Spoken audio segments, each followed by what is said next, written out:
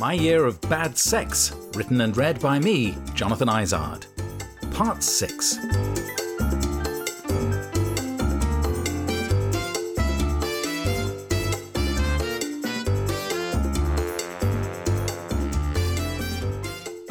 Happy now? You've had a taste of sex. The balls are rolling. The relationship with Angelo didn't exactly blossom into what I'd hoped for. I guess I didn't measure up to what he'd wanted when he spotted me cycling naked through central London and asked our mutual friend Kevin for my details. Or maybe that's all he needed from me. I couldn't tell. Enigmatic was Angelo. He floats into view and floats off again, as Kevin said. He didn't seem to want to repeat our first encounter, except he did say he'd be keen on having a third person present for a forehand massage. Fine, except you have no massage training or skills, I thought, forgetting that it probably wasn't about the massage for him. He said he'd try to find someone suitable. Given that I prefer younger men and Angelo liked older, that would make compatibility quite a challenge. Since I wasn't the one wanting a threesome, I left the research up to him. My friend Robert, an artist, had an exhibition of his paintings and sculptures, and I went to his private view near Old Street. As is often the case with art, I can appreciate the endeavour and the craft without necessarily being blown away by the objects. But I'm a mate, and so I say encouraging words of praise and hope that's enough. On this occasion there was a warren of rooms where other artists were also showing their work. Most left me underwhelmed, but in awe of the effort and dedication people had to pursue their own projects, often regardless of commercial success. But among all the objets there was one that caught my eye. At the end of a long corridor stood a young man lit by a dramatic shaft of light. Maybe 30 years of age, black and dressed in jeans and a pale blue linen shirt. As I approached him I noticed more and more how handsome he was. We exchanged smiles and began to talk. I asked about the work. It was by a friend of his, and he was minding the space for her. "Your girlfriend?" I asked, all innocently. No, a friend."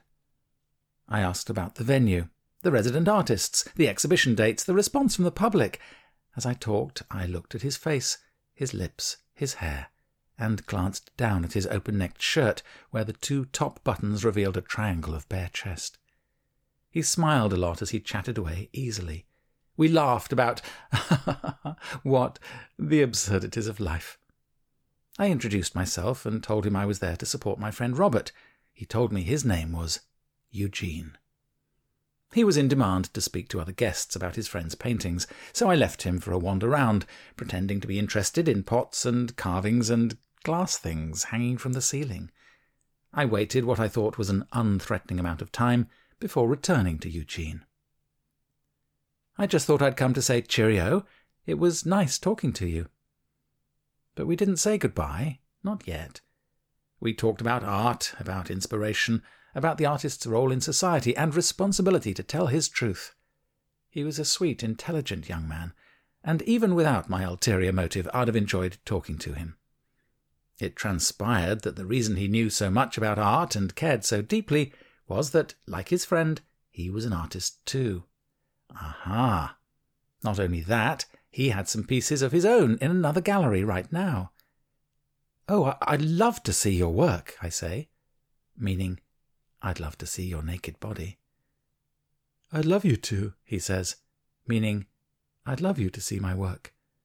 "Where is it?" I say, meaning I will travel 1,000 miles. "Dalston," he says, meaning Dalston.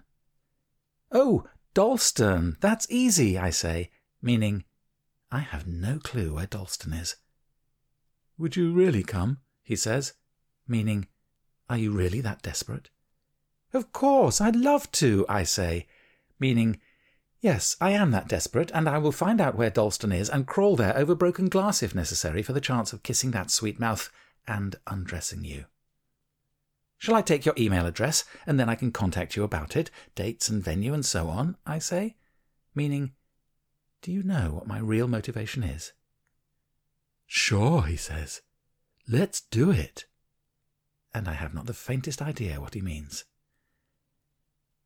A few days later, not wanting to appear too keen, I emailed Eugene, got a reply with the details of his show, and arranged to go. It was about a week later that I set off on what seemed an exciting trek through parts of London I'd heard about but rarely visited. Yes, I'm aware this makes me sound like a right old snob. I'm a West End boy, so if I can't walk there, it's a bit of an adventure. Bethnal Green, to me, sounds as exotic as Timbuktu. And yes, I have been there, by the way, he said snobbishly. I found the gallery, an elegant basement of white walls, strong lighting, paintings and sculptures sparsely positioned, all very calm and appealing. I was there bang on time, and as I half looked at the art, Eugene appeared at the top of the stairs and almost ran down to greet me, smiling broadly and full of apology for his lateness. We had a hug. Oh, that was nice. And then we started talking. And talking. And talking and talking and talking. For 5 hours. At the end of that conversation, I still didn't know if he was gay. I know, I could have asked him, "Are you gay?" Or, less controversially, "Are you straight?" But I didn't want to seem intrusive. Usually there are clues: boyfriend, girlfriend, RuPaul, etc. We talked in great complex arcs of thought about ideas, beliefs, art, philosophy, and life. We had a lovely, lively, and fascinating discussion, and were often in agreement. Not about the naked bike ride, or naked swim, or naked yoga. He was surprised to hear about those and rather embarrassed, not keen to participate. We stood by his one piece in the gallery for a long time. It was a wooden depiction of something obscure that has totally slipped my mind now, but I was engaged and involved, curious and complimentary about it, asking about the creative process, the choice of materials, the reasons for the form and the colour, and I kept going almost manically, asking more and more questions about the bits of wood cut and painted and hung on the wall. I did listen to most of what he said, and tried to dial down both my cynicism and my lust. "Really? I see. Oh, right, yes. And so this part here, yes, right, symbolising the struggle between the and the okay, great. And that bit there, the blue shape that's obviously connected in some way to the red shape, a kind of there's an energy, a sort of essential You don't half talk a lot of bullshit. You just want to get into my boxes, don't you?" That's what I half expected him to say, and my answer would have been yes. And yes! But the conversation spun on and on. After we'd exhausted all the artistic clichés, I suggested lunch. Eugene agreed. We walked to a Spartan cafe near a canal, the kind of place with not much choice of food, lots of free papers, long tables and benches, and guitar music playing to disguise the sadness in the air. The fact that there wasn't a woman breastfeeding a baby came almost as a surprise to me. I bought us plates of food. I think red cabbage and edamame beans featured, and at least the coffee was strong. Our talk continued. "How's your cabbage? Are you gay?" No, I just couldn't fit it seamlessly into the banter. I talked about my ex and made it clear that he was younger than me, he had been a teacher, he had left me, and so I was alone. None of these crumbs was picked up. The nearest I could come to a full frontal assault was, "So, Eugene, Are you in a relationship?" "No," he said, "although I've had them in the past." He made it sound like an infection that had cleared up after treatment. "Having a partner would require energy and focus. I'd rather put that into my work."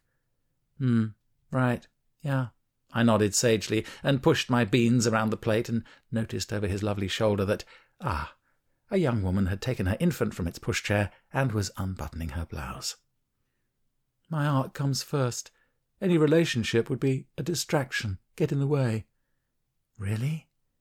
Get in the way of nailing some bits of flotsam together and slopping some paint on? Really? A relationship might inspire more creativity," I thought uncharitably. I mean, Van Gogh and Francis Bacon and Picasso and all the great artists used the pain and suffering they experienced in their hearts to inspire their work, no? Perhaps a little emotional turmoil would invigorate a productive streak, so get your kit off. I'd invested half a day on this quest and journeyed east to Zone 4, and I wasn't giving up yet, like a dog with a boner. But I was getting nowhere. Finally, the conversation had dried. Stalemate. And so we parted with another brief hug, and I gave him the tiniest of kisses on the cheek. but it felt special. A treat. My lips on his skin. Vague promises were mouthed about being in touch, but so non-specific that it would be the simplest thing to let them slide into oblivion. All the time we'd been talking, I so wanted to stroke his face, his neck, unzip his top, to see what was under his shape-shielding clothes. All I dared risk were 3 or 4 dabs on his arm to make a point about the grain on the wood or the exact shade of the paint. As I headed back to London, I felt glum and forlorn, a bit weepy, very lonely too.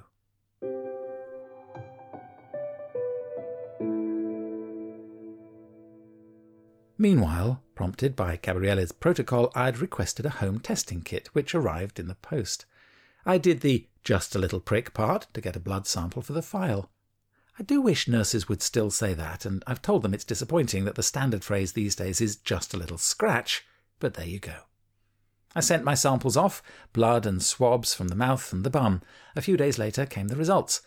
All negative, as expected. But even so, it was a tense few seconds scrolling down through the various conditions I didn't have to get to HIV negative.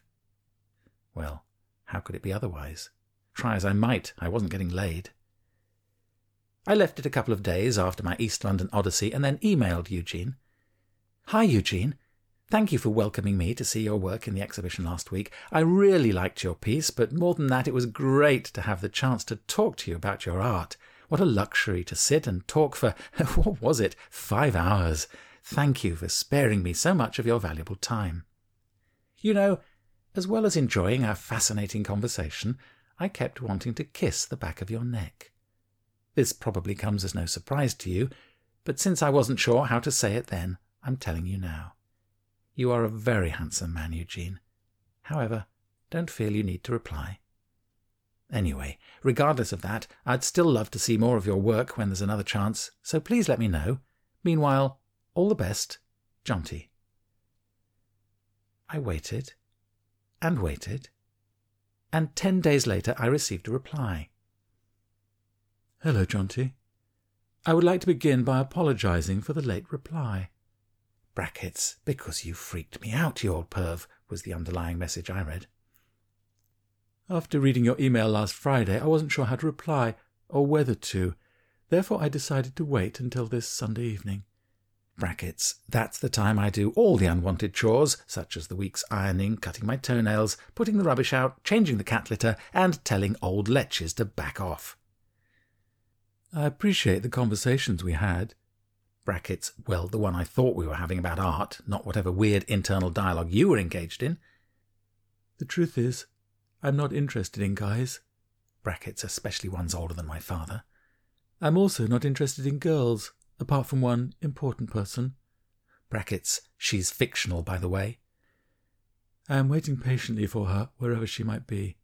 We are childhood sweethearts. That's why I haven't dated in years. Brackets, you are very odd, but I can see you're not harmful, so I'm trying to be kind. My final exhibition of the year is at the Cornhall Gallery in Hoxton. See the attached flyer. I'll be showing 2 small works. Unfortunately, I won't be going to the opening because I will be working. Brackets, so don't bother showing up. Please, really, just don't. You've embarrassed me enough. I only spent that time with you. Was it only 5 hours? It felt longer, and I hate edamame beans. Because I thought you were going to invest in my art, buy my piece, blue on wood. It's only £2,000. Stay well. Brackets, stay well away. Eugene. Sigh. Perhaps I should stick to men who are at least gay. My Year of Bad Sex is written and read by me, Jonathan Izard. The music and studio production are by Andy Mills. My Year of Bad Sex is a Protocol production.